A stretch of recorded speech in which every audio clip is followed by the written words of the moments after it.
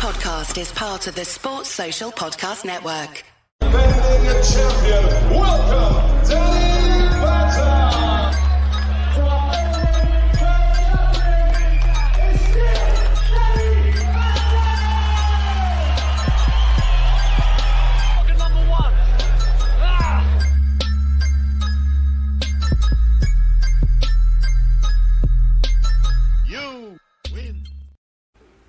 Hey guys, I'm Si. Welcome to Ace Podcast Nation, the home of the Danny Batten Fight Show. This is episode number 32, and we'll be talking last night's UFC card from Fight Island, as well as a few other bits and pieces.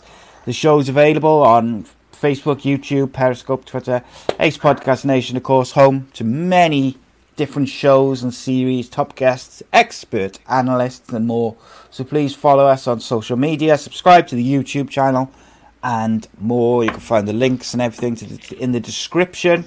And so joining me to talk about all these things is first of all, we had former Cage Warriors champion, UK MMA legend, Mr. Danny Batten. How are you, mate? Yes, I'm all good. Why is it I never get bored of hearing you say it the way you do? You've got to build your ego up, haven't you, before I rip down your useless opinions for the next hour.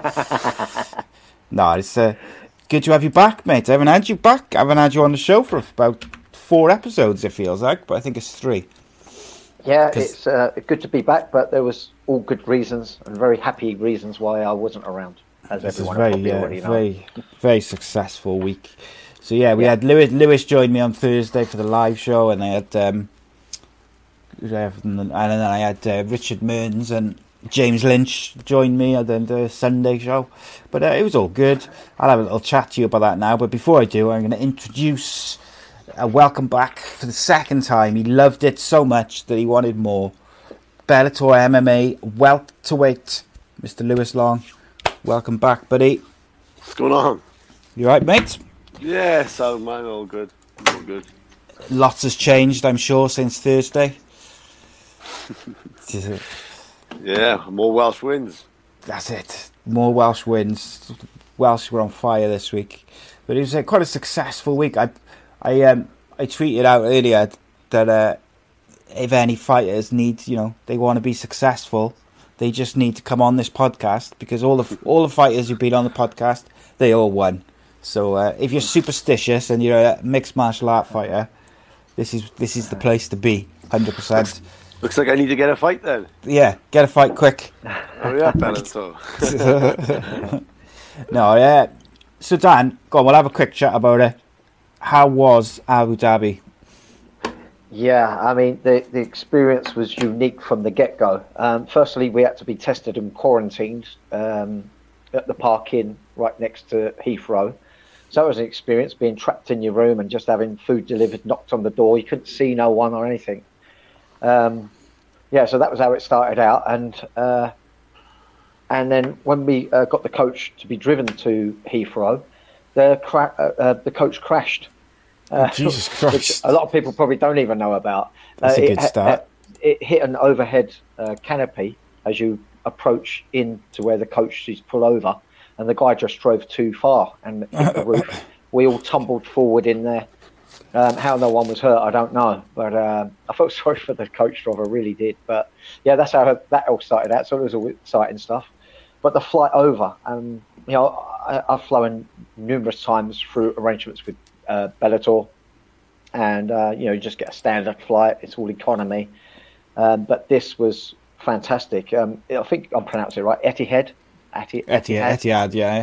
yeah. Nice. Oh, wow. I mean, we just had a regular seat for myself. Modesta had the business class on the way over. But it was just like I was in business class. It was amazing. The food was just of the highest order. You actually have metal knives and forks. You had to have some serious biceps to lift these things as well. So that was just great. And, and Abu Dhabi itself and the place that we were put up into was incredible. And wow, UFC seriously organised. They had a 24-hour physio there for the fighters.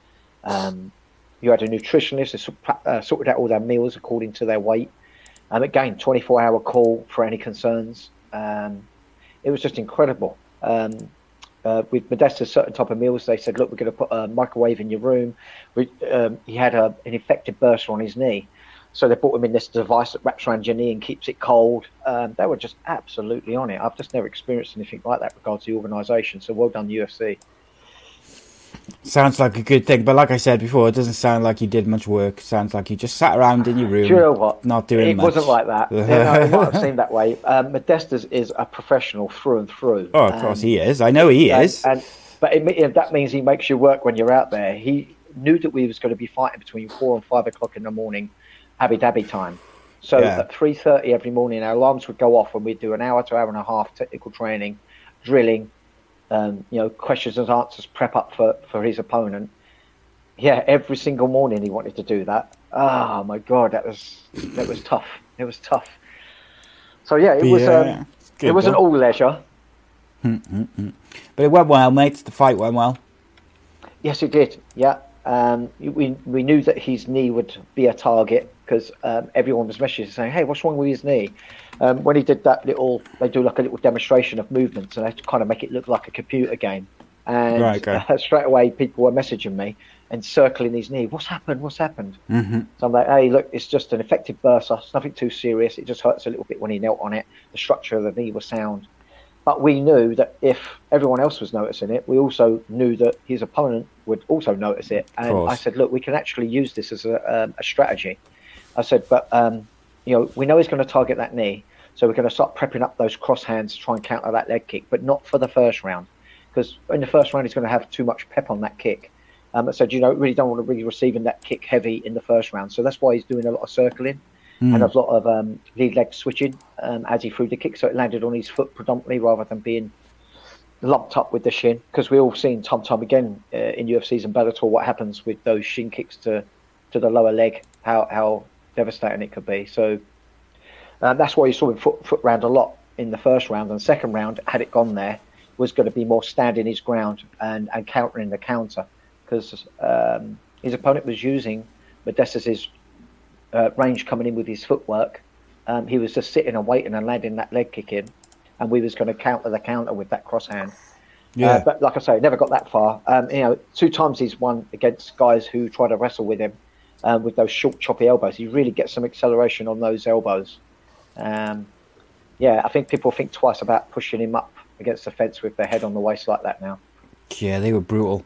Did when that finish happened, was there any ever a worry from you and his old man that maybe they were going to rule him as illegal sort of after the fight, or did you always feel comfortable? No, they were? Not at all. It was right in our corner. I saw everything that was happening, and like I say, we were drilling and prepping every day leading up to it, and we was working different levels regards to the head position, being pushed up against the wall, and we were working out different counters.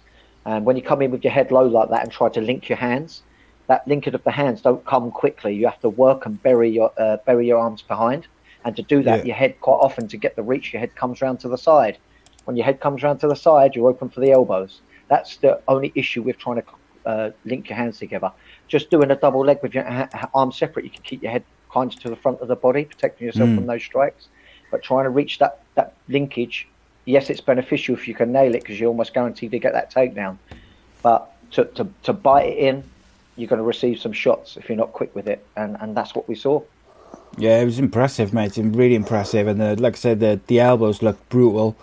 I did feel, me and Lewis discussed it on Thursday. We felt a little bit sorry for him because we felt like he maybe fell over because they opened the door to the cage.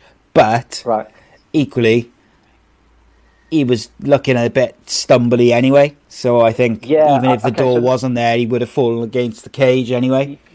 Yeah. People didn't see what happened backstage. He was staggering backstage as well. He was completely concussed backstage.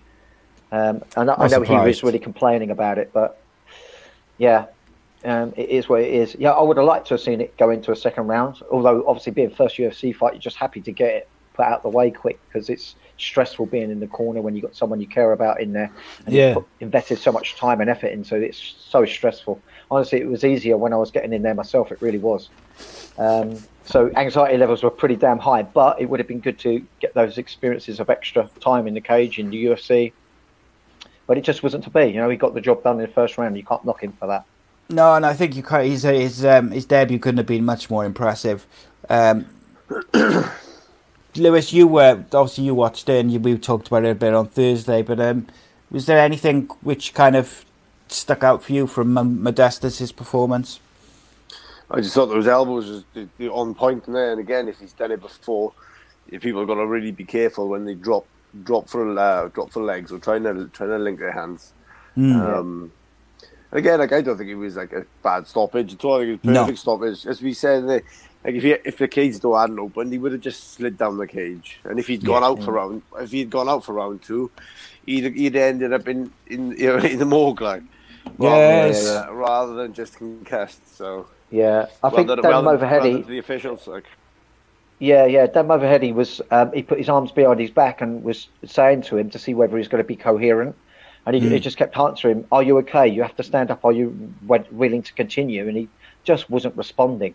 And to put your hands both flat down on the mat like that and then sit to your bum before even thinking about getting up, to me it goes to show that there was obviously something wrong with his awareness somewhere down the line, and the refs are being more cautious.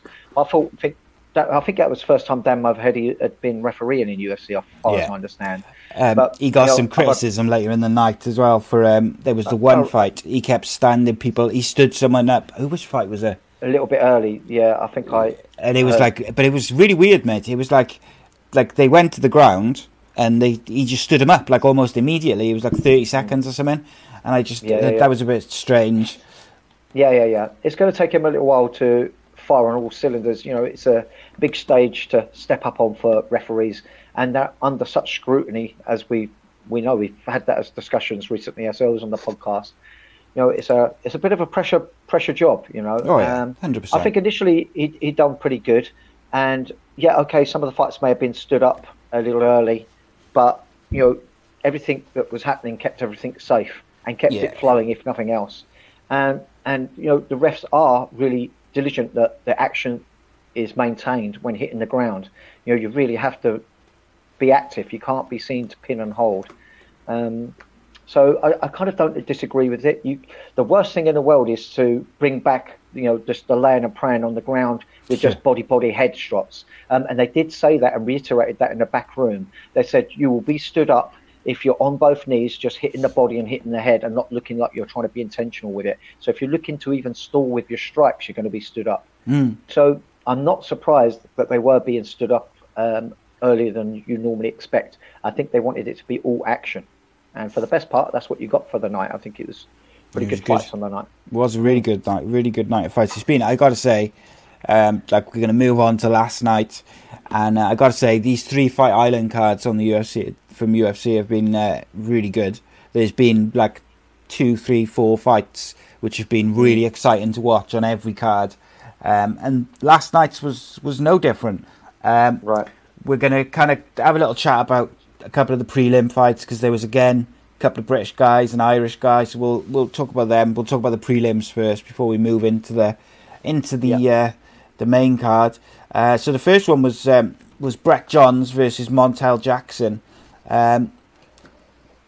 Brett took a little bit of time to get going that first round. I think he was a bit tentative maybe, and he got caught as well. And I thought he showed really good grit, determination, whatever you want to call it. He settled himself after getting floored and went on to win the fight. Lewis, what did you make of that first round? Obviously, like I say, Brett went down. Well, if I knew the decision before I watched it, because I watched it today, and of course my news feed was flooded with obviously congratulations for him. But the first 2 minutes of it, if I was watching that, I would have been worried. Yeah, I was. I didn't know the result, and I was worried because Brett got taken down. He ended up on his back. Dropped in that first round. He done a lot. It was good work in the first round as well. But for me, I know Brett, and he's stuck. He's stuck to the floor. Taking him down is nigh on impossible. And seeing him, get in the first exchange, getting taken down, and then just knocked to the floor. I was a bit like, he does win. He does win, right? Just double checking, like. Shit. But I mean, I mean, he probably definitely conceded that first round, but other than that, he just brought it back, and he's a solid grappler, tough as they come. Yeah. He settled into it, didn't he? Go on, Dan. Yeah, that takedown that happened in that first round, it was just a split second lack of awareness of what he was doing with that engaging leg. So he was trying to step outside to try and drag the leg out of his opponent. Then he just placed his foot down on the inside leg, and that's what got him tripped down. And I just think he underestimated the length of his opponent. He's got really long legs, and he just had his foot nicely behind Brett and just took him over. And it was like Brett really it was completely mistake. Rather than actually being taken down, although that was what happened, it was just a split second misplacement of his foot, and it was enough to be tripped down. And at this level, in UFCs, Bellator, one or two things like that, you make a mistake, you're going to get paid. That could have been done. Could have been done. Yeah, absolutely. But you don't see him make those mistakes often. There. No, you don't.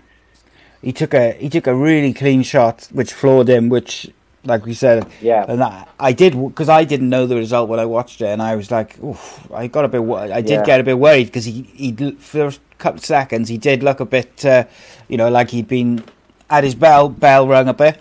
But I was impressed with not just how he settled himself in that first round after that to see out the round and make sure that it didn't lead to any further damage or issues, and then to go on into the second round. Danny, what was your thoughts on that sort of second round then and his recovery from getting knocked down? He started really getting his groove, started to show his intent to smother his opponent.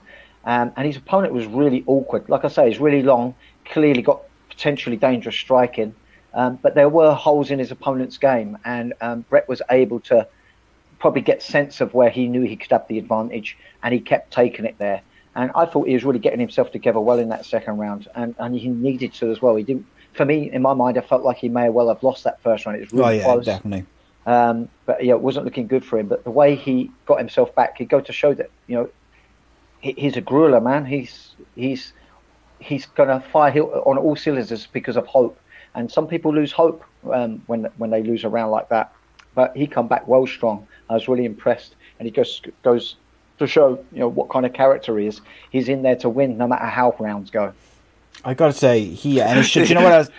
Go on. Didn't Shaky say, that was an even round? Yeah, he did, He said he said he thought it was a 10-10 round, didn't he? No, that was not the case. I wasn't having that. I didn't think that. But then, funny enough, like I've the last two fights which Brett's had, Dan, we've covered him on here, and I think since he come back from his injury, those two fights, I've been really impressed with him, and he's really shown how he was able to compete with the likes of Aljamain Sterling and who was the other one? Pedro Munez, who he fought previously and took him close as well. And those guys are right at the top of the division now. So I think it does go to show he's got so much talent and grit, and he's just got balls of steel, man. I mean, if you're gonna have losses, they're not like the worst people to lose to, are they? And both unanimous decisions as well. It's not like he wasn't just. It's not like a first round submission or knockout, was it? Was anything from that second round, Lewis, which stuck out for you from Brett? I just liked it, the way he kept the boys' range down. He stayed inside. I almost went against him having those long arms, because as soon as he'd throw, he'd be on our lead right leg, because the boy was southpaw, and he just, boom, easy sort of pick up on those legs, and really struggled to do anything against him. I mean, it was in the end of the second he took his back. Yeah, that was just right at the end, wasn't it? Body triangle. But the guy kept holding his wrist, didn't he? Now, they was talking about his gloves. He has a double XL glove. He's got bigger hands than Cormier, which is nuts for that weight division. So obviously this guy kept going for the wrist wrestling. And I think that was his saving grace for being subbed out at the end of that second round, because he just kept hold of that wrist. So awkward. What it's like when someone's got a good grip. And again, some with arms as long as that, they can stop a takedown or pin a wrist. It's so frustrating as a fighter, and especially to be in such a prone position, like the back with the legs locked on and still having your arms tied up. That's right. Yeah, he looked really awkward, really awkward. Yeah. He had a lot of awareness of the potential dangers, and he was doing the right things in a very different way. Hence holding the wrist the way he did. Now, wrist wrestling is something that we're all going to come climatized with, but I haven't seen it in that extent. And he took true advantage of that huge set of hands that he's got, and keeping a hold of Brett's wrist. And like I said, I felt like it was his saving grace. The only unfortunate thing hit him was that it was just effective defense. And if you're defending all the time, you're not winning. So that's why it wound up going against him the way it did. Yeah, I was impressed by the way the adjustments Brett made from the first round. And, credit goes to Brett and Shaky and the rest of them, because in the first round, I think his range on the feet did cause Brett some issues because he was so long. And then obviously, like you guys said about when he got taken down, it was down to the length and the reach of Jackson. But I felt like in that second round and again in the third round, they made the necessary adjustments to negate his range on the feet, meaning that he could, go about his business that he, and the fight that he wanted to fight in the second and third round. So you reckon without his reach and the size of his hands, he probably would have got submitted at the end of that second round? I think he would have had a hard time trying to survive. Yeah, he would have had a hard time trying to prevent those arms linking around his neck and having those finishes put on him. Or he would have at least have to have been defending and escaping some very awkward submission opportunities from Brett. But it did nullify the full extent of the dangers. And it's just the amount he kept going for the wrists. It's obviously something he's got accustomed to in his own training and sparring. And but like I say, he's just got to learn now to actually turn counters with this wrist control and get some offensive fighting off himself to make himself more effective. Otherwise, he's going to get smothered again. People will look at this and they'll be seeing weaknesses in Jackson's game. They'll see a lot of resistance to the submissions, but you can win fights just by smothering, which is what we saw from Brett. Yeah, Brett's really good, isn't he, on the ground? Very impressive. It's very difficult once he gets you there. The third round began with Jackson going for this big, I think it was a left hook, and Brett just popped in with a nice left of his own, and then he kind of went the same way. But I just thought Brett was impressive. The second and third round, I thought Brett Johns was excellent, and I thought he showed the weaknesses that Jackson had outside of his reach and his striking. What did you make of that third round, Dan? Okay, third round, so I started noticing the pattern of how he was able to keep negating into the wrestling realm against Jackson. And what was happening was they was both in opposite stance. And when you're in opposite stance, your lead legs are really close. It's a way of getting a good attachment to their legs to try and pick up on a single. The issue with trying to pick up a single when you're opposite stances, bearing in mind you're probably going to go for the lead leg for a single pickup in engagement, is that you've got to throw a shot and make a step to try and engage on that lead leg. When you're opposite stances, you're kind of really close to that leg, and if you have a look back at the fight, you see how he kept on picking up that single to get his entry. This, whether it was a game plan or it just fell in place for him in that way, this was how he was able to keep forcing that wrestling on Jackson. So that was, just something I observed, and I think by this point, Brett almost just knew the route to victory. He knew he was only getting good defensive work from Jackson, and Jackson's danger work was really out in the open at strike range. Yeah, I saw Jackson. He nailed a couple of shots, in that third round from distance, but he was never able to nail maybe more than one or two. And Brett also hit him with a couple of nice counter shots in between. Yes, he did. Going for the single leg. Anything else you want to add to that, Lewis? No, again, it's just I just think about Jackson. If I was in his corner or his coach, why wasn't he bringing up knees or he knows the style of fight that he was against, and he just didn't get his range off. He let Brett stand there where he could just get that leg, pick that leg up all day, every day, and he's good at that anyway. Without it just being gifted to him as well. I was frustrated with his opponent not, adjusting his game. He didn't make the adjustments, did he? Because I always try and think when I watch fights, what would I say to the fighter if I was in their position? What would I say to the corner? And you think start lifting up your legs, start throwing some head kicks, start keeping them away. But Lewis is absolutely right. You're absolutely right, Lewis. Whenever I'm training my guys, I always try to prep them in a way where how would I prep someone to beat them? So that's how I sort of say, look, you've got to be aware of this. If I was your position, I'd be telling them to work on this part. I know this part's weak in your game, blah, blah, blah. But yeah, you're absolutely right. He didn't make adjustments, and he could have made his length count and be even more so dangerous with those knees, with more chopping elbows to try to make that clinch at least anxiety filled. So Brett had to fight through some flack. He didn't have to do that. Every time he entered in quite clean on Jackson. Yeah, there was about 2 minutes into that third round. Even though he had the height advantage, Brett kind of threw him across the cage. Like it was like a hip toss, and he just hit him with a couple of really nice cross faces from sort of behind, and I just thought he was very impressive, to be honest. And I know his dad, right? I know his dad, Bertie, right? Because we used to be on the judo mat together. And I know he's going to be like, you put a hip into him, but why didn't you kick his legs away? Why didn't you Harry Gosh him? I can see him now going, Love it.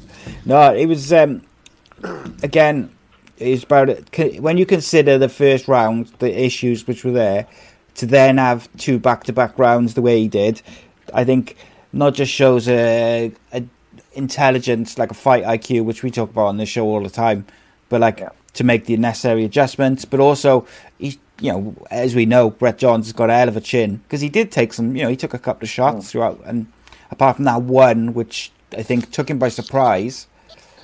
Again, I wonder whether that took him by surprise, because he was quite far away from him. So whether he maybe thought he was out of range, I'm not sure, but it's just, it was good. So Brett Johns won 29-28, 29-28, 29-28. But I tell you what with Brett, though. Brett is honestly a stand-up guy in and out of the cage. He's a real martial artist and real stand-up bloke. Like, I love him to bits. I couldn't be more happier for him, his family, and his team up at Tulare. I think they're champion. Yeah. Oh yeah. No, they had a good week, did Shore MMA. Yeah. But absolutely. So the next one we were going to look at from the the prelims, was the Irishman Joe Duffy fought Joel Alvarez. Was only, I think, what did it last? 2 minutes 25 of the first round. Joe Duffy's had a rough time of it, and it didn't get better for him, Danny. Yeah, he chose to have a professional boxing coach in his corner, because, as we know with Duffy, he's got a good pedigree background with the pro boxing, what have you.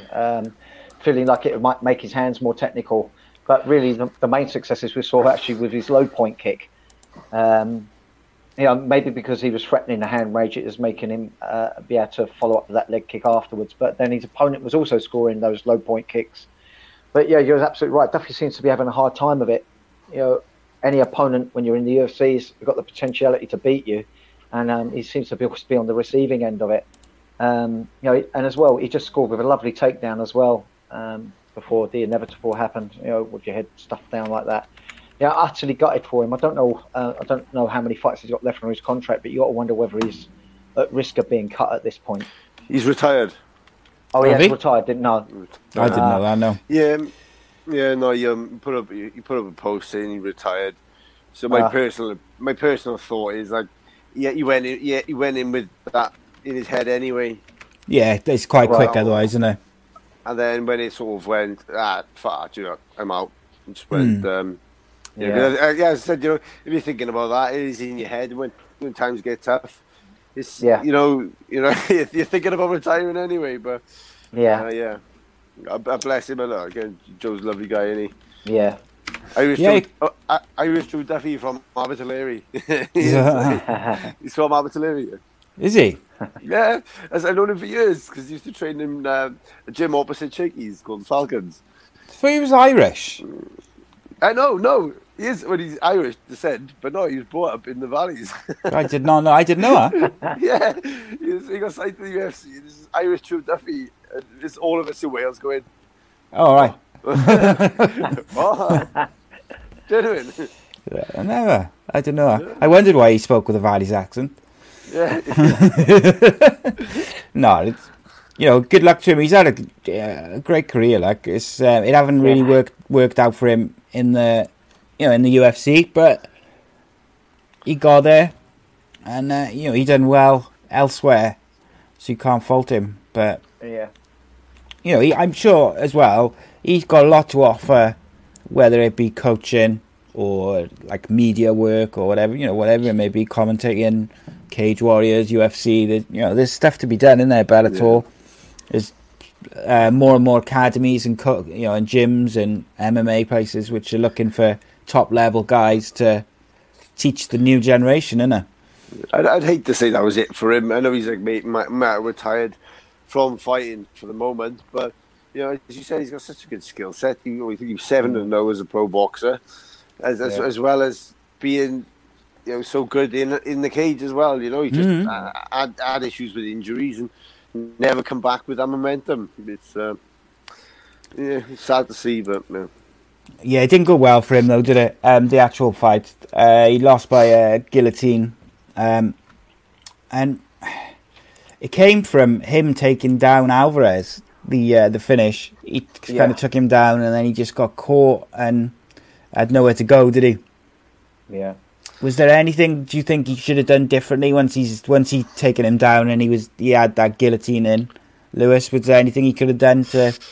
I mean, he didn't do anything. Is the answer? That's why I seem to think that he just didn't want to be in there once he got in. Right. Okay. He didn't go to the elbow. He didn't go to the hands. He didn't look to roll, stack. He didn't do, just waited. Hand was in the air. 3, 2, okay, yeah, that's enough. I mean, it's just and I lost guess the faith, like to announce his retirement, 24 hours or like a couple of days later, it's quite quick, isn't it? So it must have been in his mind, like you said, before the fight. And then if you're already thinking about it before you go in there, I'm not saying it distracted him, but it's there, isn't it? Do you know what I mean? Like if things are playing on your mind or you're thinking about stuff beforehand, it's gonna have some sort of effect, whatever it may be. Danny, what did you think of it? I know it wasn't very long, but was there sort of anything you felt he should have done? Yeah, just really with the way he took him down, he took the guy down, but obviously had his head stuffed really low. Yeah. Which is always a danger zone, especially with someone who's long with slim arms like that can hook underneath your neck. But the guy had a one hooks guard, and whenever someone's got one hooks guard, if you want to advance your position in regards to being put in a guillotine, etc., you need to push past that knee on the hook side. He just didn't attempt to even. To my surprise, he could have got his body round more and taken a bit of pressure off that neck by pushing past that knee. But he rose up, which is like stage one of trying to defend the position, but just didn't post on that knee and try and come round. I think maybe, with what Lewis was saying about knowing he was going to retire either or way, I think at that point when you're in that submission, maybe he just didn't want to give the fight like he would if he still had thoughts of having a longer career. He just waited it out really and then give those taps, but just didn't try to change and exchange position. It wasn't a closed off guard. It was a one hooks guard that's still partially open for an exchange on position, but he didn't even fight to do it. Yeah. So Joel Alvarez defeated Joe Duffy by submission via guillotine, 2 minutes 25 of the first round. So then we're going to move on to the main card. The first fight was Alexander Panchora versus Askar Askarov. This I thought was the first banger of the night. I thought it was pretty good. Lewis, what's your kind of thoughts of that first round of this one? Amazing. It was good, wasn't it? Amazing. What transitions he was throwing up, and just didn't care about losing position. He was just going flat out submission, attack, get up, work. I thought it was awesome. the fitness, mate, gets me. Like, being like, I know you two, like, you're a fighter, Danny's an ex-fighter and a coach. Like, it's the fitness for him to be able to go, get up, go. He was like a Duracell bunny, just constant, like, from the first minute to the end. As I like to fight 125. You've got to be, a fit fighter. Because the movements are so much faster. The speed and just the way everyone is at that weight. You've got to be prepared for quick exchanges. You've got to be impressive. Fit, really fit. Really, it's so enjoyable to watch. This fight was. Danny, what did you make of that first round? Yeah. I mean, Padura, is that how you say it? Pantura, I think. Yeah, he utterly impressed me with the jiu-jitsu skills, but nevertheless, those jiu-jitsu skills he was, trying to pull off are all on his back. That both takes a lot of energy, and they're always potentially consequential from a guard pass for the top opponent, and also the ground and pound. So it was a weird case where Pantoja, yeah, he was kind of like where he was happy to be, but likewise, I feel like Askarov was where he wanted to be. I think he was happy to play top position, having submissions fired up at him. He looked fully aware of the potential dangers, and as much as those submissions were all coming up, he never really looked in proper danger of having them tied up off onto him. It was all good for the eye, good for viewing, because I think sometimes the jiu-jitsu aspect in modern times in MMA has kind of not been able to be seen. People don't always appreciate it, do they? Yeah, and well, it's damn hard to get someone down now, and really hard to get someone down and exchange actual jiu-jitsu moves anymore.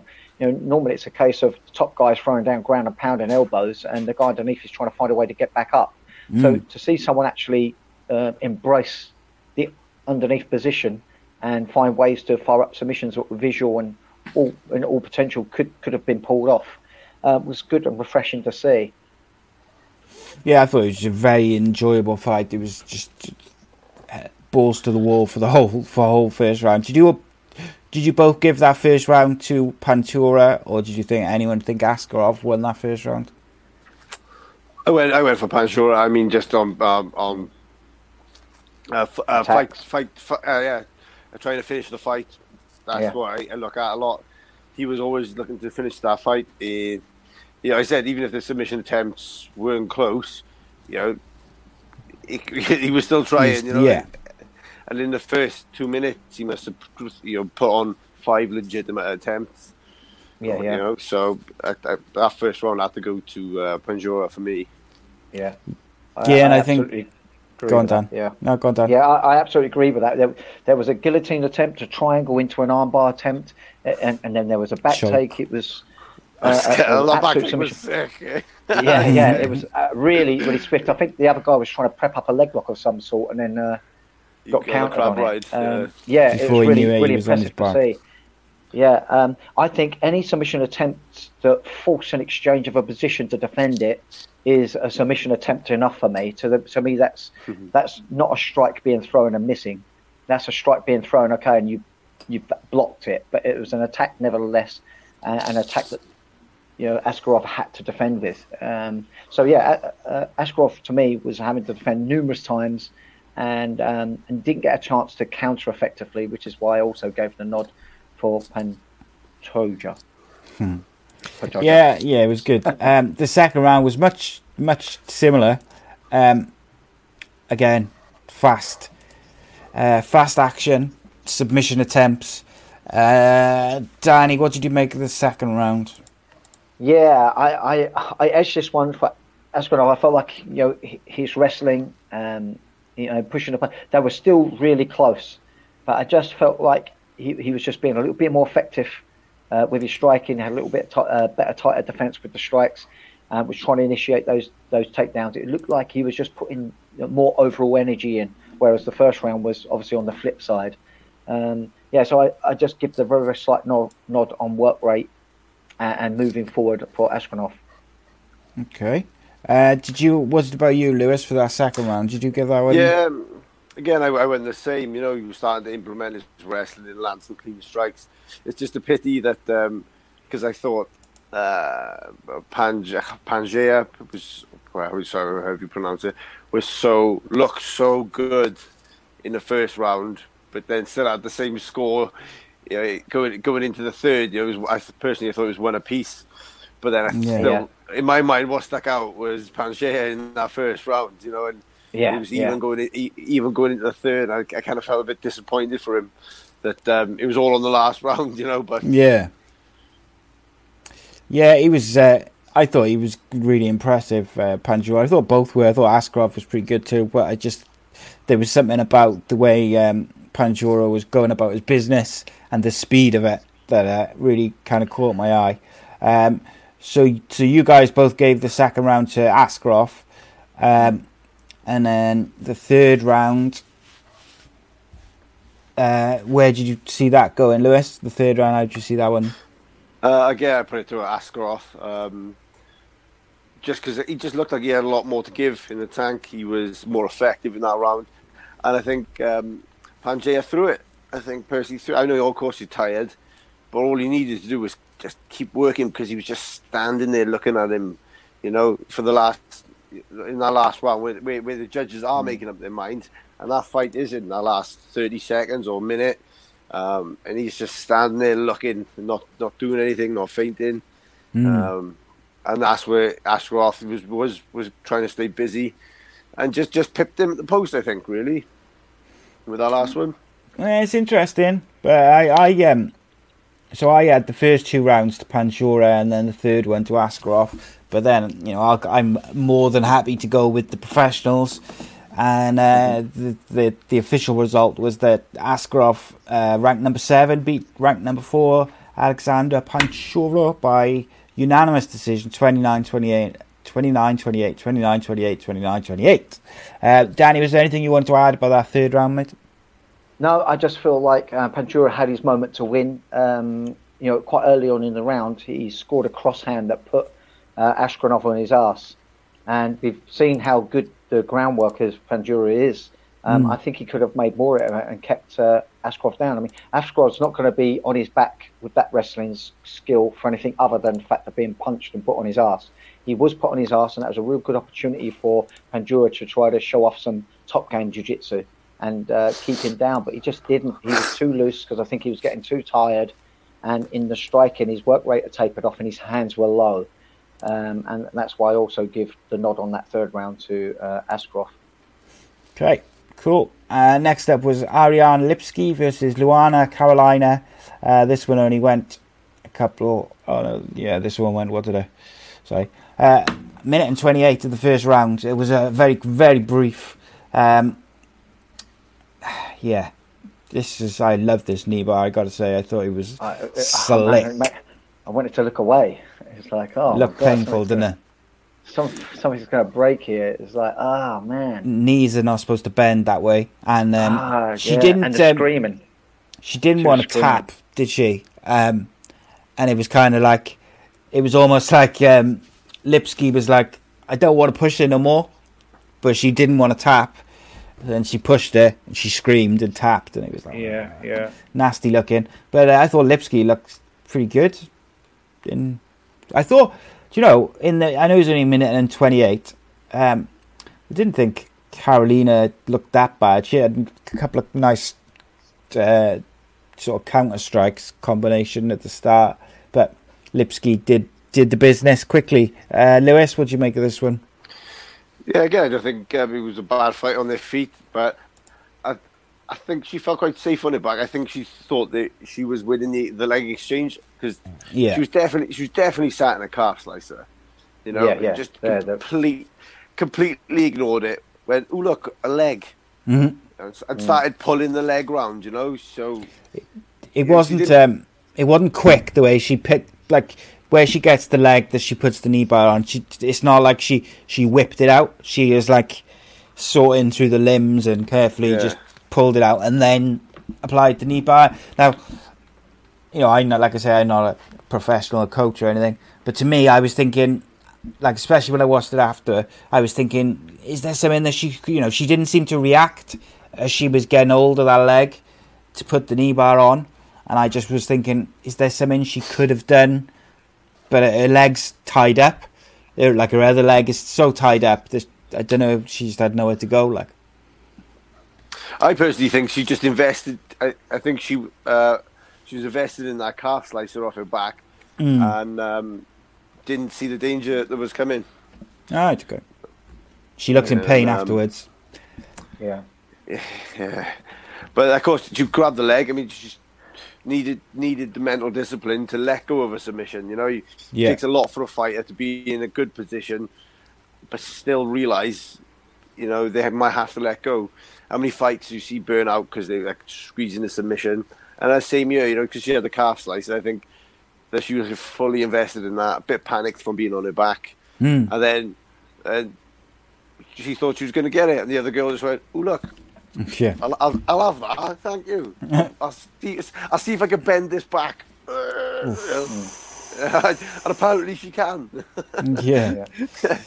She paid for it.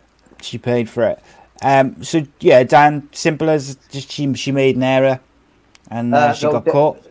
Yeah, I mean, she was totally right to go for the calf splicer. To me, a calf slicer to work the way it should be effective to do so. It's not so much to damage the calf, but to literally detonate that knee. And to do that, you've got to have the lower part of your shin wedged right to the back of the knee. She had all that set up, but the issue on why it didn't work was because she didn't triangle off that leg that got knee barred. She didn't triangle it round the foot and ankle of the inserted leg.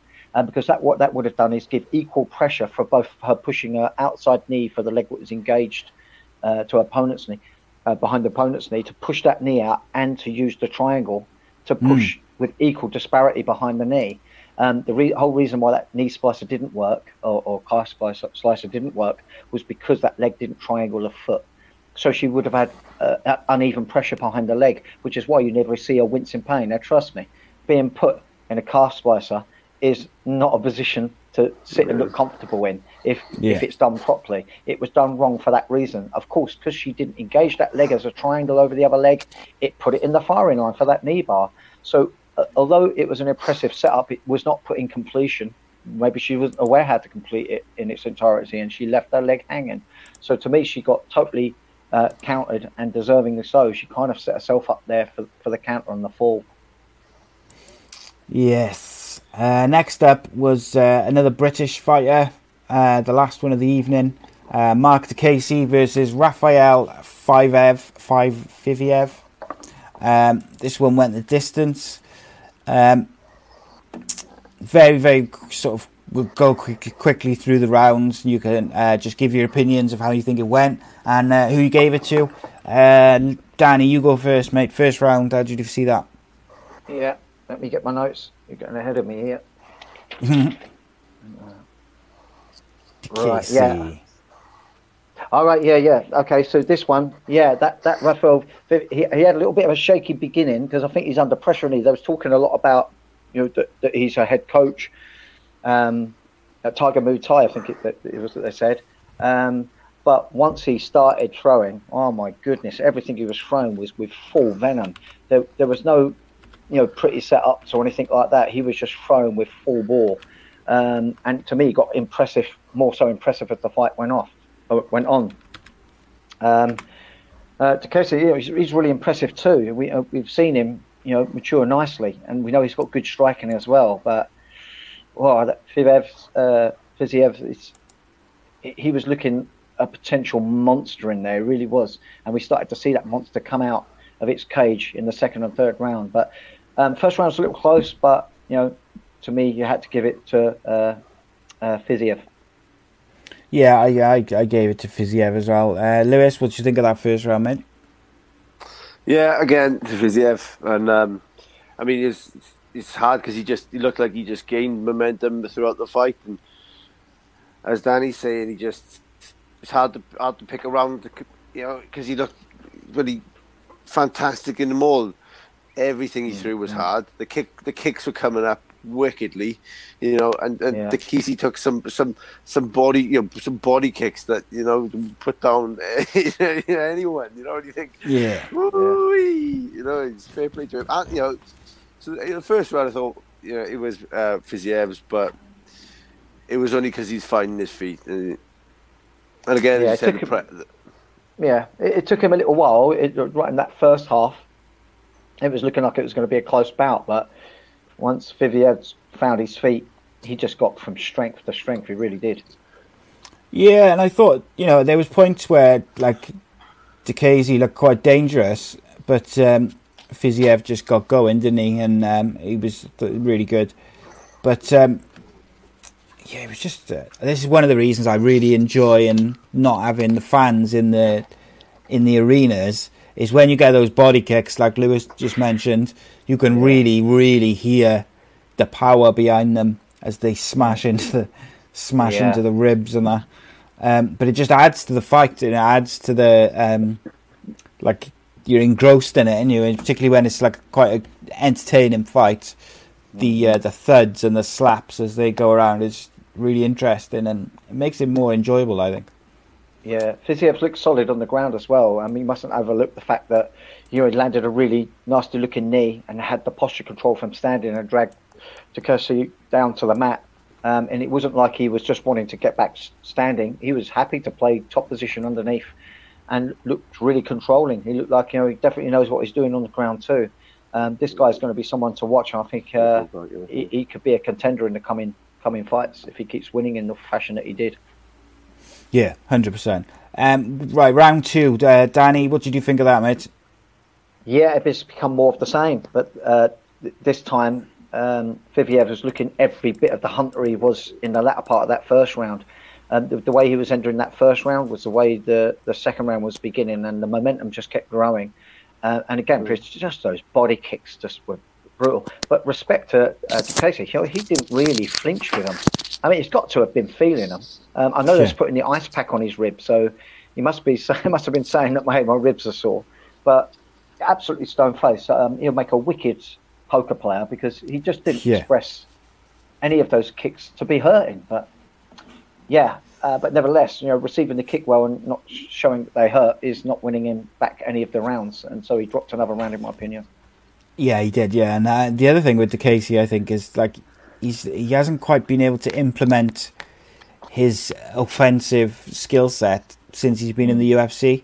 Like you see it now and again, but he haven't quite been able to get it going and connect with some of those shots. He's clearly a super talented guy who's got an incredible skill set of, particularly his striking range is incredible, but he just I feel like he hasn't quite been able to show what he can do in the UFC yet, and Fiziev wasn't having any of it. He wasn't going to let him show it during this fight. Did you give that second round to Fiziev, Lewis, as well? Yeah, I give it to him. I mean, as soon as he tried to throw any hands, he was getting hit with those body kicks, and then that Fiziev again throwing hands hard. Everything was coming from Fiziev. It was short, sharp, and fast, and it sort of just started to look a little bit outclassed because he did. Yeah, he did. Yeah, it's. I still think there's something there with Dicasey, and he's, there's something for him to work on. I think he needs the right opponent, and Fiziev just wasn't it in terms of being the opponent for Dicasey. Like, the third round was pretty much identical, I thought, to the first two in terms of Fiziev pretty much dominated it without, like, I don't think any of them were anywhere near like a 10-8, but they were pretty dominant. That third round, Dan, did you give that to Fiziev as well? I did give it to Fiziev, but I did feel like Dicasey knew he was rounds down, and it looked like he had a little bit more urgency in what he was doing, and he had a little bit more success. And part of that was down to the fact that Fiziev was slowing very, very slightly, so did get landed upon a little bit more. But I think by then, also, a lot of the dangerous fighting potential of Dicasey's game had already been kicked out of him, literally. But he was in it till the end. That would have perhaps been a really good fight to see go 5 rounds to see whether Fiziev may have fizzled out, so to speak. Yeah. And perhaps see if Dicasey would have come on stronger in the championship rounds. So maybe that's the kind of fight that would suit Dicasey's style. Maybe it's just got that tempo that's better for a longer duration bout. I don't know, but I think you're right. His skill set is higher than what we've been able to witness with this. I just think Fiziev was just so impressive. But I just hope that we do see Takeshi again. I think he's an exciting fighter. I think we still got good things to come from him. And it was just a very, very difficult opponent. He was just outmatched that day. But in the future, these two could match up more closely, perhaps with a little bit more experience for Takeshi. Yeah, 100%. I think, did you have that third round for Fiziev, Lewis, as well? Yeah, again, it was just, he was outclassed, but he was still in it, the last minute or so, he got some urgency back, realised he needed to finish the fight and started to get a bit of success. But obviously, it was just a bit too little, too late with him. But plenty to come from the Casey, and he's only going to learn from that fight, because that guy's clearly a world-class striker. Yeah. Fight to ever made, and that's experience, you can't buy. I mean, he's going to come from that, obviously, a bit sore. Then he's going to, a fight with that level and that level of striking, he couldn't put him away. He couldn't stop him, and he hit him with bloody everything, didn't he? Those body kicks, as I said, echoing around the arena. You don't understand how much he takes out of you, and how much, in your head you go, oh, I don't want any more of them. But he was still in it. I think fair play to him. The heart of a fighter, definitely. Yeah, 100%. He didn't even flinch. He was like proper, just taking it. Impressive. But Fiziev won via unanimous decision, 30-27, 29-28, 29-28, and it was an entertaining fight. But yeah, I hope they match. I'd like to see a match to Casey up against a real striker in his next bout. See if we can really see what he can show what he can do, because I think there's 100% there's an exciting fighter in there. He just couldn't get it going tonight or in this fight.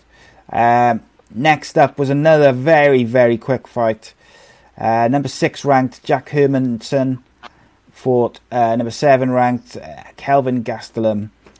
Hermanson won via a heel hook in 1 minute 18 of the first round. This was bizarre to me because he nearly gets it once, and Gastelum just doesn't seem to be worried about it, so he doesn't care. He almost gives his legs to him, and he's like, yeah, I'm not in any danger, and he kind of gets out of it, and then probably 30 seconds later he's back in another one, and it's all over. Danny, what do you make of this one, mate? Yeah, I think I was really excited when I first see Gastelum actually looking like he was donning a shallow six-pack, because he can come in a little soft-bodied. Not to say that he doesn't train hard, but it just looked like he's taken the fight game even more serious than he had done previously, and maybe getting some diet issues sorted out. To me, he's not big at the weight. He just don't look as big as his opponents. I know he's not the tallest, but he doesn't have a build to compensate for the height and reach that he gives away to many of his opponents. But you're right, it was a little bit strange. He just kept on using the most basic form of defending the leg lock in a sub position, which is to turn away and sort of kick out of it. That's sort of like what happens in stage 1 and 2 of a potential 5 for the leg lock to be completed. So he's just using the basic form, but when he lost his balance and went down, he didn't appear to honestly have know-how about being step 3, 4 or 5 into the heel hook or into the leg lock arena. He was a little lost. He was kind of like sat there looking at his foot, just hoping something was going to happen for him to get out. He just didn't have answers for it. So yeah, quite possibly we've seen a little bit of a hole in his game there. Leg locks has become a huge part of the no-gi grappling arena. And trust me, MMA fighters are real advocates of every type of striking system and grappling system, and they'll be getting well versed in these leg locks, and you have to know your defenses. We saw a knee bar because of leg exchanges on that evening, and now we see this heel hook. If all the fighters don't all learn up together at the same rate, you're going to see these kind of leg lock finishes more and more and more. Yeah, that really shouldn't have been happening, I don't think, in MMA. I think leg locks do have their place, but with some simple awareness, you can exploit these leg locks at the first 2 stages of a prep up. It's when it starts getting to 3, 4, and 5, you're kind of getting tied in and having to exchange some knowledgeable defence. Gastelum didn't look like he had it to me. Yeah, it was weird to me. Like I was looking at it and I just couldn't. He didn't seem to have any urgency whatsoever to get out of it. Because he wasn't aware of the danger. That's what I really think. I just think he thought he was going to be okay. Clearly, he's not training with leg lock specialists to know how dangerous that situation was for him. Lewis, just before I ask you about the leg lock, you're a welterweight. Gastelum's fought a welterweight before. This was a middleweight. Is 5'9" quite short for those weights? He'll be back now. Well, I'll ask you the same question while we just wait for him to come back in. What is 5'9"? What's that like for a middleweight height? Is that quite short? Or I mean, you can certainly get by with it. Don't get me wrong, but you would think there would be, a massive physical advantage in another way, like being extremely broad or really thick hipped and legged to take advantages with your physicality elsewhere. Gastelum just doesn't seem to have an advantage in size, even though he's as short as he is. He doesn't look any bigger built than his opponent. His opponent's like a 6-footer. So you got to wonder whether maybe could he cut down, and because I think he'd be a devastating lightweight if he can get there, but that 7 kgs might be a step too much. Yeah, Lewis, what did you make of Gastelum versus the heel hook? Because I thought, like I said, I thought it was a bit weird. Yeah, I mean, again, that first kick, it was an amazing reversal, wasn't it, with that lateral drop. I thought that was awesome. But heel hooks have got their place in MMA, definitely. But he showed that he was going to go for the leg initially, and he didn't defend it. And then he went back into the leg, and then got it. I mean, it wasn't maybe. He didn't do anything to defend it. I mean, stand over your leg, do something, put your weight on it, stand up and punch him, get up and rip away. I know he tied the back leg, he didn't put anything in place. Just sort of watched it happen as if he didn't know what was going on, as if he didn't know what to do. And that's it. I mean, in MMA, you've got to be careful going for the feet because you commit too much. But he doesn't happen to him. He doesn't get people heel hook in the gym, or just doesn't respect him at all. And that's what I thought it was. Like I said about he lacked urgency. I felt like he didn't respect the position that he was in terms of he didn't respect the danger that he was in. He didn't think it was a fight ending position. So I think he didn't have the urgency to really try and get out of it. And before you knew it was all over and too late. And then we had the main event, which was Flyweight Championship. And you had number 1 ranked Figueiredo versus Joseph Benavidez. Figueiredo is an animal, Danny. The beast. He looked better than ever. He absolutely did. The striking was absolutely on point. I felt like Figueiredo, after they fought previously, had gone back and started setting up a game plan for Benavidez. And Benavidez, if you think about it, all his fights, he's looked exactly the same. He's not pretty to look at. He doesn't have slick submissions as such. If he jumps on the guillotine, he can be strong on that. But he's not a transition guy on the ground. Yes, we know he can wrestle. His striking is effective because he throws with so much venom, but it's not attractive by any stretch. He's not got beautiful boxing angles or sexy looking kicks. Fairly crude, and it's got him quite far.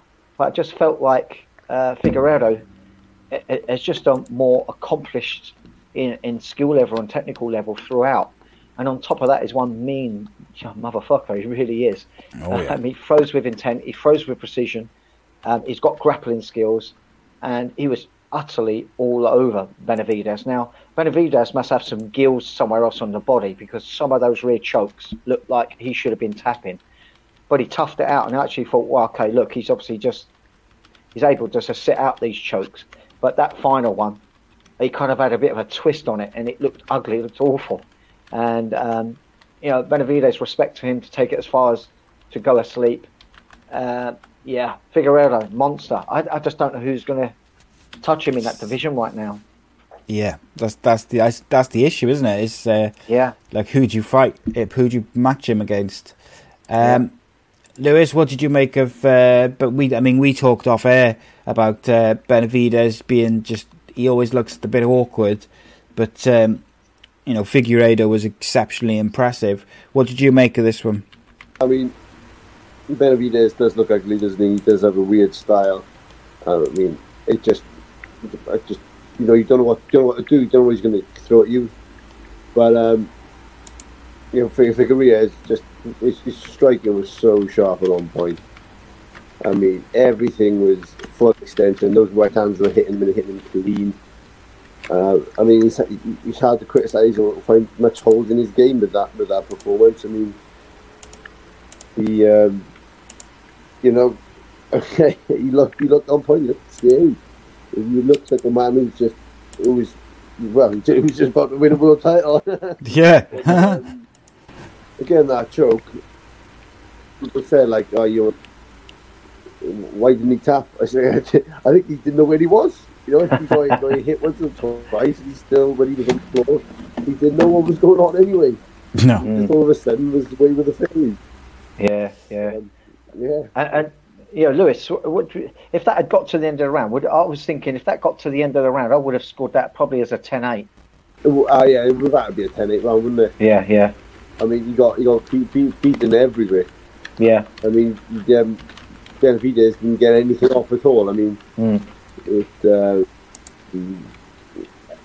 I wouldn't. As a comment, I'd be thinking, I don't want a second round. There's the one plan here. But Again, as I said, what advice would you give to Benavidez corner if you were cornering him? You just, what would you do? He's just on the day he's just not able to deal with him. Yeah, you just have to stay on your stool. Don't come out. I think so. I was just looking at the flyweight rankings to see who could possibly go up against him, and it's kind of like you've got Benavidez, then you've got Moreno, then you've got Pantoja, who we saw earlier in the night, Formiga, Askarov, there's a couple of others, Perez. Like, to me, there's not any which I think automatically that's the guy that might stop him. Maybe I'd quite like to see Formiga maybe maybe even Askarov. He looked he had an impressive night's work. Maybe him or Moreno maybe. Yeah. But I mean, Askarov, I think he's got the cardio and he's got the style to at least flight that dangerous striking style, maybe be able to tire it out of him if he can get through the first few rounds. Clearly Askarov is fit, so that could be one that could be good on the cards. Yeah, who did? What was the other fight, Dan? With the last feed? Just good for him, Yeah, Askarov, it was. Yeah, you strike all them down and then it's getting hurt. I know what you mean, like the wrestling and fitness. If you can get hold of him and set that range down, it would change the dynamic and be a good fight. Yeah. I was trying to think, Dan, who was the last fight we covered? Figueiredo versus, and in February it was, and it was against Benavidez as well. Yes, that's right. Yeah, he stopped. He TKO'd him, didn't he? Of course. Yeah, in the second round that time. They had really nice exchanges. It was a lot more closer looking fight, but I think was it a clash of heads that happened in that one? Possibly. I can't remember. I think it was. There was a nasty head clash in it. But the problem you've got is Figueiredo has already beaten Tim Elliott, Pantoja, Formiga, Morales, Beltran. So all those names in the rankings, I think there's only a couple who he hasn't beaten already.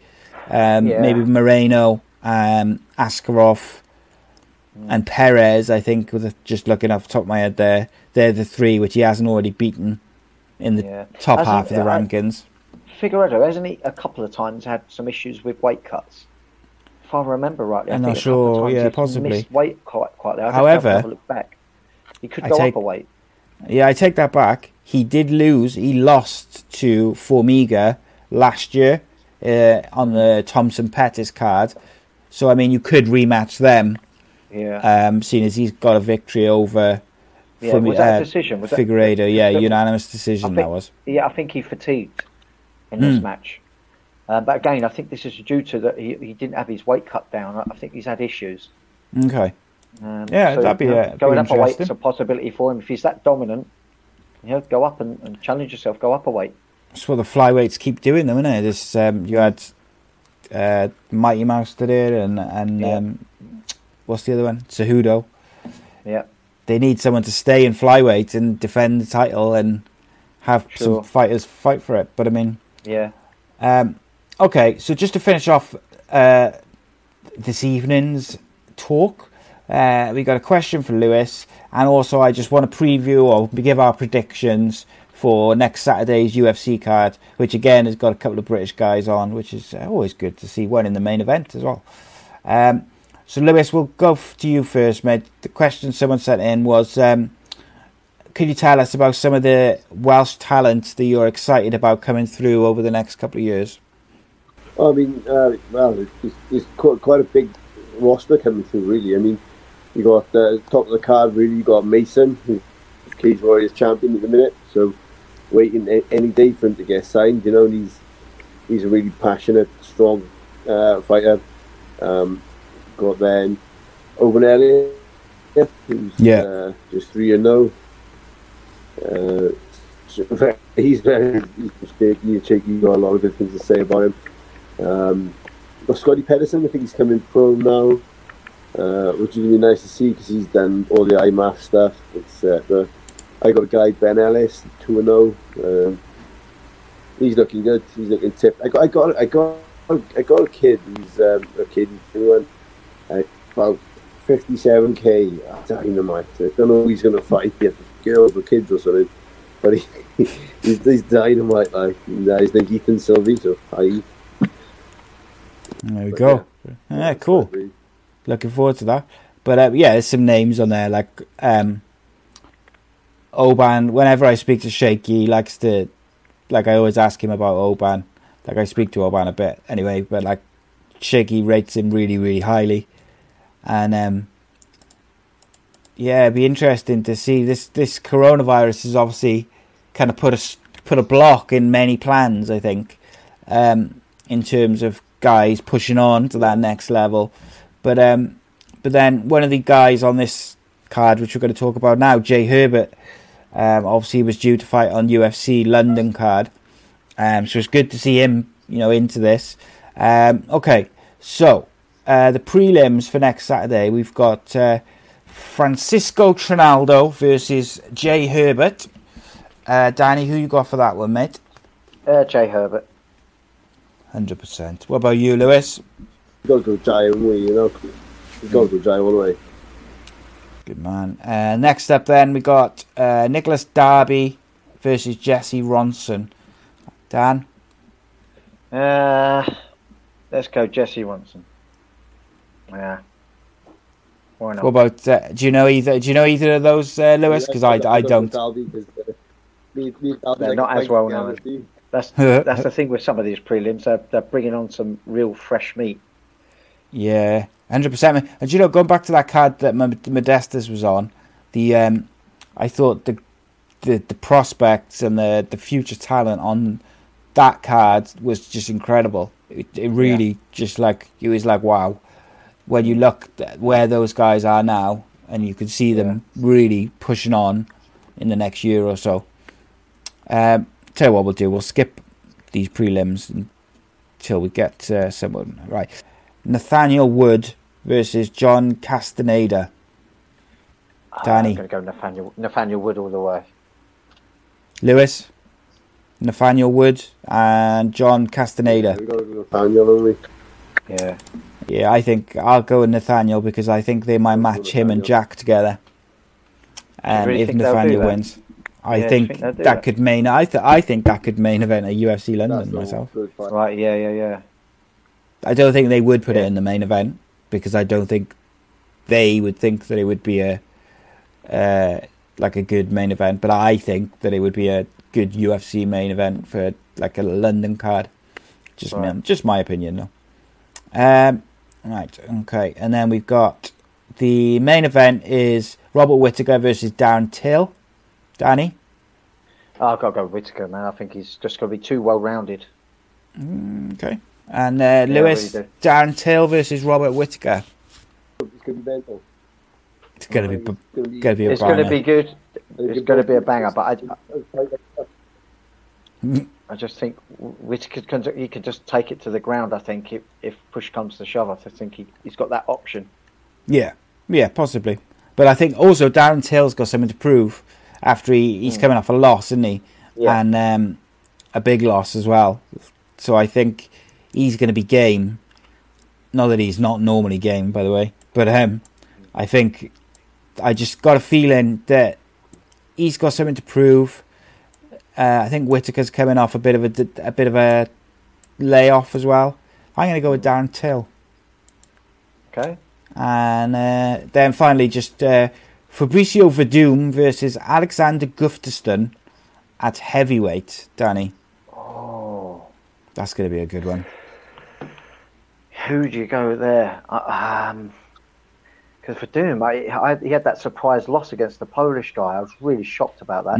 The Polish guy come up, he had fitness galore where he normally gasses out, and it's not technically good standing. But I think Verdum would have shaken off some of the rust, and I'm going to go Verdum.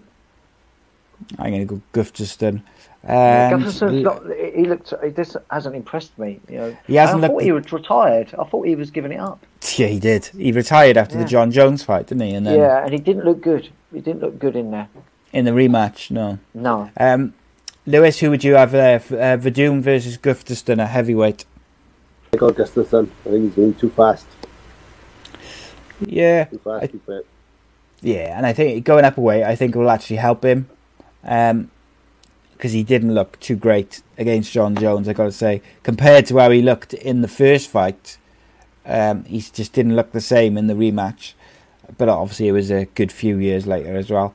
I will mention there's one fight that I'm really, really looking forward to, and that is Khamzat Chimaev.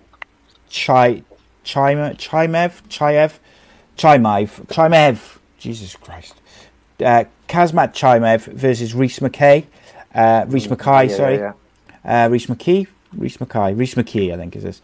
But Rhys is, I think, if I'm correct, is a British fighter who was just found out this week that he's been signed by the UFC. So he's coming in on short notice, and that Chimaev is a bit of a banger.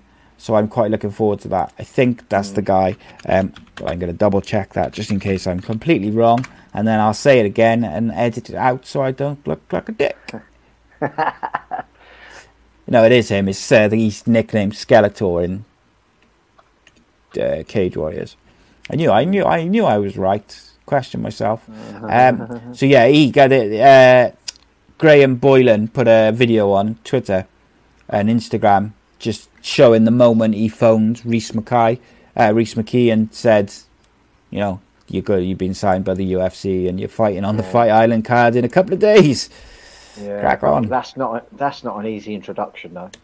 That really ain't. Yeah, I hope he got like a 3 or 4 fight contract and didn't just get a one fight deal, because that's harsh, isn't it? One fight deal on a week's notice. Brutal. All right, go on. Who's going to win that? Rhys McKay or Chimaev? Lewis? I think they match up quite well. I think style-wise as well they match. I think it's a great fight, but obviously Rhys has got to cut weight now, short notice. But then same again for what's his name?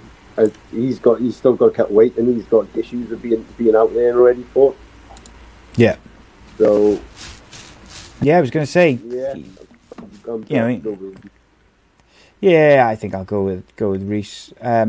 Like Kamayev only just fought. He obviously beat John Phillips, didn't he? So it'll be interesting how he does, having fought. Because, well, I don't know. It's got to be. That's unusual for him to put someone in a fight like a week apart, isn't it? What is it? When did John Phillips and Jack Shaw fight? Last Saturday, was it? Yeah, because were they on the Saturday or were they on the Wednesday with Modestas? On with Modestas. Yeah, God, that's not much time, is it? For Kamayev to his second fight in 11 days. We're finishing up now, Lewis. Anyway, thank you for joining us, mate. Appreciate it. Cheers, buddy. Yeah, sorry, guys. Yeah, cheers, Lewis. Yeah, that's unusual, Dan, isn't it? To have a fight twice in 11 days. Yeah, I'm really surprised by that. Yeah. I know he beat John Phillips, relatively simply, but he did take a couple of shots. I mean, I've heard people talk about this guy that in training is absolute monster. So yeah, he was a beast, wasn't he? He just John Phillips is no mug, mate. And no, I mean he's a banger, absolute banger. Had massively successful career, but he destroyed him, didn't he? Yeah, this guy's no mug, man. Seriously, and it's a very, very harsh introduction for Rhys McKee. But Rhys McKee's he's really tall, really rangy, and he's also really well controlled. Everything is methodical about his attacks, his defences, and his counters. And it could see him through, but it's still to me a bit of a big ask. But of course, I'm rooting for Rhys McKee. I'd love to see us have more success out there. But yeah, I really hope that they have given him a contract with this. It'd be interesting to find out a little bit more about it. Harsh, isn't it? Otherwise, yeah, that's a hard introduction. So yeah, I imagine there is a contract there in place of some sort. They can't expect him to do a one-off against a guy like that, and then potentially be back out of UFC. They're almost guaranteed to be some form of 3-fight deal or 4-fight deal. Yeah, minimum. Yeah, I'd say minimum and 3. I got to say, if Rhys McKee goes in there and beats him, he beats this guy who's just completely destroyed John Phillips. Yeah. What an introduction that is. He's going to be right up the card straight away, isn't he? Yes. Yeah, that's it. But, I mean, it's a good one. It'll be good to watch no matter what. But I do think it's a bit of a tall ask if I'm going to be realistic about it. But that's not to say he hasn't got the tools to win. Of course he has. He's got decent striking, this lad. He fought our very own Jefferson George. Finished him in the first round. It all got set up from a jab that rocked Jefferson. So he's got range. He's clearly got some power there, and got some good takedown defense as well. I've seen him do well, but this guy's wrestling is really another level, and at some point it will be going to the ground. I mean, let's just see. I just hope he puts in fingers crossed, and he's there in UFC to stay, because he wouldn't be out of place being there. Spot on. And very lastly, mate, I just wanted to ask you about your impressions of Jack Shaw's performance in the week. Just because we've been doing the Jack Shaw thing. Obviously, we're not doing that this week, but I thought I'd get your views on it as soon as you were there. Yeah, I mean, his opponent was a tricky guy. It didn't look so, because Jack Shaw just shut him down. He did an incredible job. Showed such composure. It waited, like didn't he? Yeah, it looks like he's been UFC for years with the way he performed. It really did. A true star in the making, if you can't class him as a star already. He's a prospect. I'm really surprised, Dan, that they keep putting him like on the first or second fight on the prelims. Really, I'm surprised. To be honest, I think they're looking after him. They know he's a big prospect. I think they're just taking their time with him because of how young he is, and I don't think that's a wrong thing to do. No, each fight that he does have on these prelims, they're even harder nut to crack and even harder to find the answers to beat him. It's going to be when he gets onto that main card. I just think he's just going to look even more impressive when he gets on that main card. So yeah, okay, keep him on the prelims. It ain't going to stop the inevitable of what I think his potential is going to show, and that is that he's a world beater at any level. Yeah, the other thing as well is I just like his composure, but you just feel like he's gonna go. He just can do what if the fighter wants to take it to the ground, he's comfortable. If he wants to stay striking, he's comfortable. Yeah, and it's just very impressive. And what impresses me is yet again he had 4 different opponents in about a week. Yeah, that's because right. no one wants to fight him. Now, whether that is because no one wants to fight him, or whether it's just a massive coincidence that things keep happening, in the current climate, it's plausible, I guess. But this has been happening for him for a while. In Cage Warriors, we were discussing the other week when we were looking back that the fighter had changed at the last minute. Sure. And I think it shows tremendous confidence in his own ability and his team's confidence in his ability, that they don't care, if the fighter changes. They're always game to go. They're always game to to take the fight. Yeah, absolutely agree. It seems it doesn't matter what stylistic type fight he's put up against. He's able to enforce his own will and his own way of how he wants to go about his win. And they're just looking lost on how to deal with him. He's literally just overwhelming them. And each time he steps in against tougher and harder opponents, they're not looking tougher and harder. He's making pretty quick work of these guys. And you've really got to give it not just to Jack personally, but his team. His dad, Richard Shaw, and his team, his training partners, they're all doing a fantastic job. And the team, not just Jack Shaw, but the team as a whole, are going to become a regular appearance on the UFC. I really believe that. Yeah, he's special, mate. I think is the kind of right terminology. Special talent. What I find weird is he's not very big. Even for his, even for bantamweight, he's not that big, but he just dominates. Like he throws around whoever whoever he's against. He just dominates them physically as well as technically.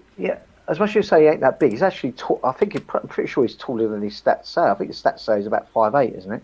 Yeah, they do. Yeah. When I saw him out there, he's at least my height, and I was building at like 5'10", or maybe a little shorter than that these days. But he was definitely on par with my height out there, and I'm sure he's more than 5'8". Yeah. So he's taller than the stats suggest, and therefore bigger than his stats suggest. To me, he's quite long and rangy for that weight division. It's it's one of them things, isn't it, mate? It's like he can only fight who's in front of him, but it's getting someone to fight him by the sounds of it. Yeah, every single time I see him perform, I'm almost fearless for him, no matter who he fights. I just think he's going to be putting on a good performance no matter what. Stylistically, it appears that he's getting it down to such a level that even if someone does figure out a way to make him less effective, he's going to be putting on an incredible performance against that person. Indeed, yes. I look forward to our next instalment of the Rise of Jack Shaw for Cage Warriors. Yes. But for now, thank you to everyone who's watched, listened, downloaded, all that good stuff. Subscribe to youtube.com/Ace Podcast Nation. Follow the show at Danny Batten FS on Twitter, Facebook, Instagram, and follow Ace Podcast Nation everywhere. That is the hub for all our shows and series. We've got loads and loads of good stuff coming up.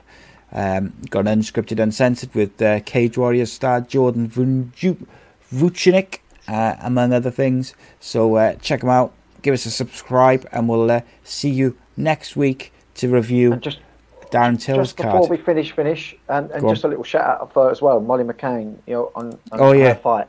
Man, her opponent looked devastating and looked really big, really, really strong. Molly will come back from this. She's full of tenacity and full of energy. There's a few things that she needed to put correct. To me, she made a couple of mistakes, which were repeated mistakes with her knee shield up against a fence that got her put down time and time again. She was leaving her foot on the inside when she was knee shielding and not having her foot to the outside, which would give her potential base for that takedown. But it was really hard to watch and see her go through that. But yeah, she's a great girl, and I'm sure we're going to see her back and new and improved. Yeah, she's a warrior. She'll be back. She just couldn't get going on Wednesday. Guys, thanks for watching. Danny, it's been a pleasure, and we'll see you next week. Yeah. Defending champion, welcome, Danny Batten.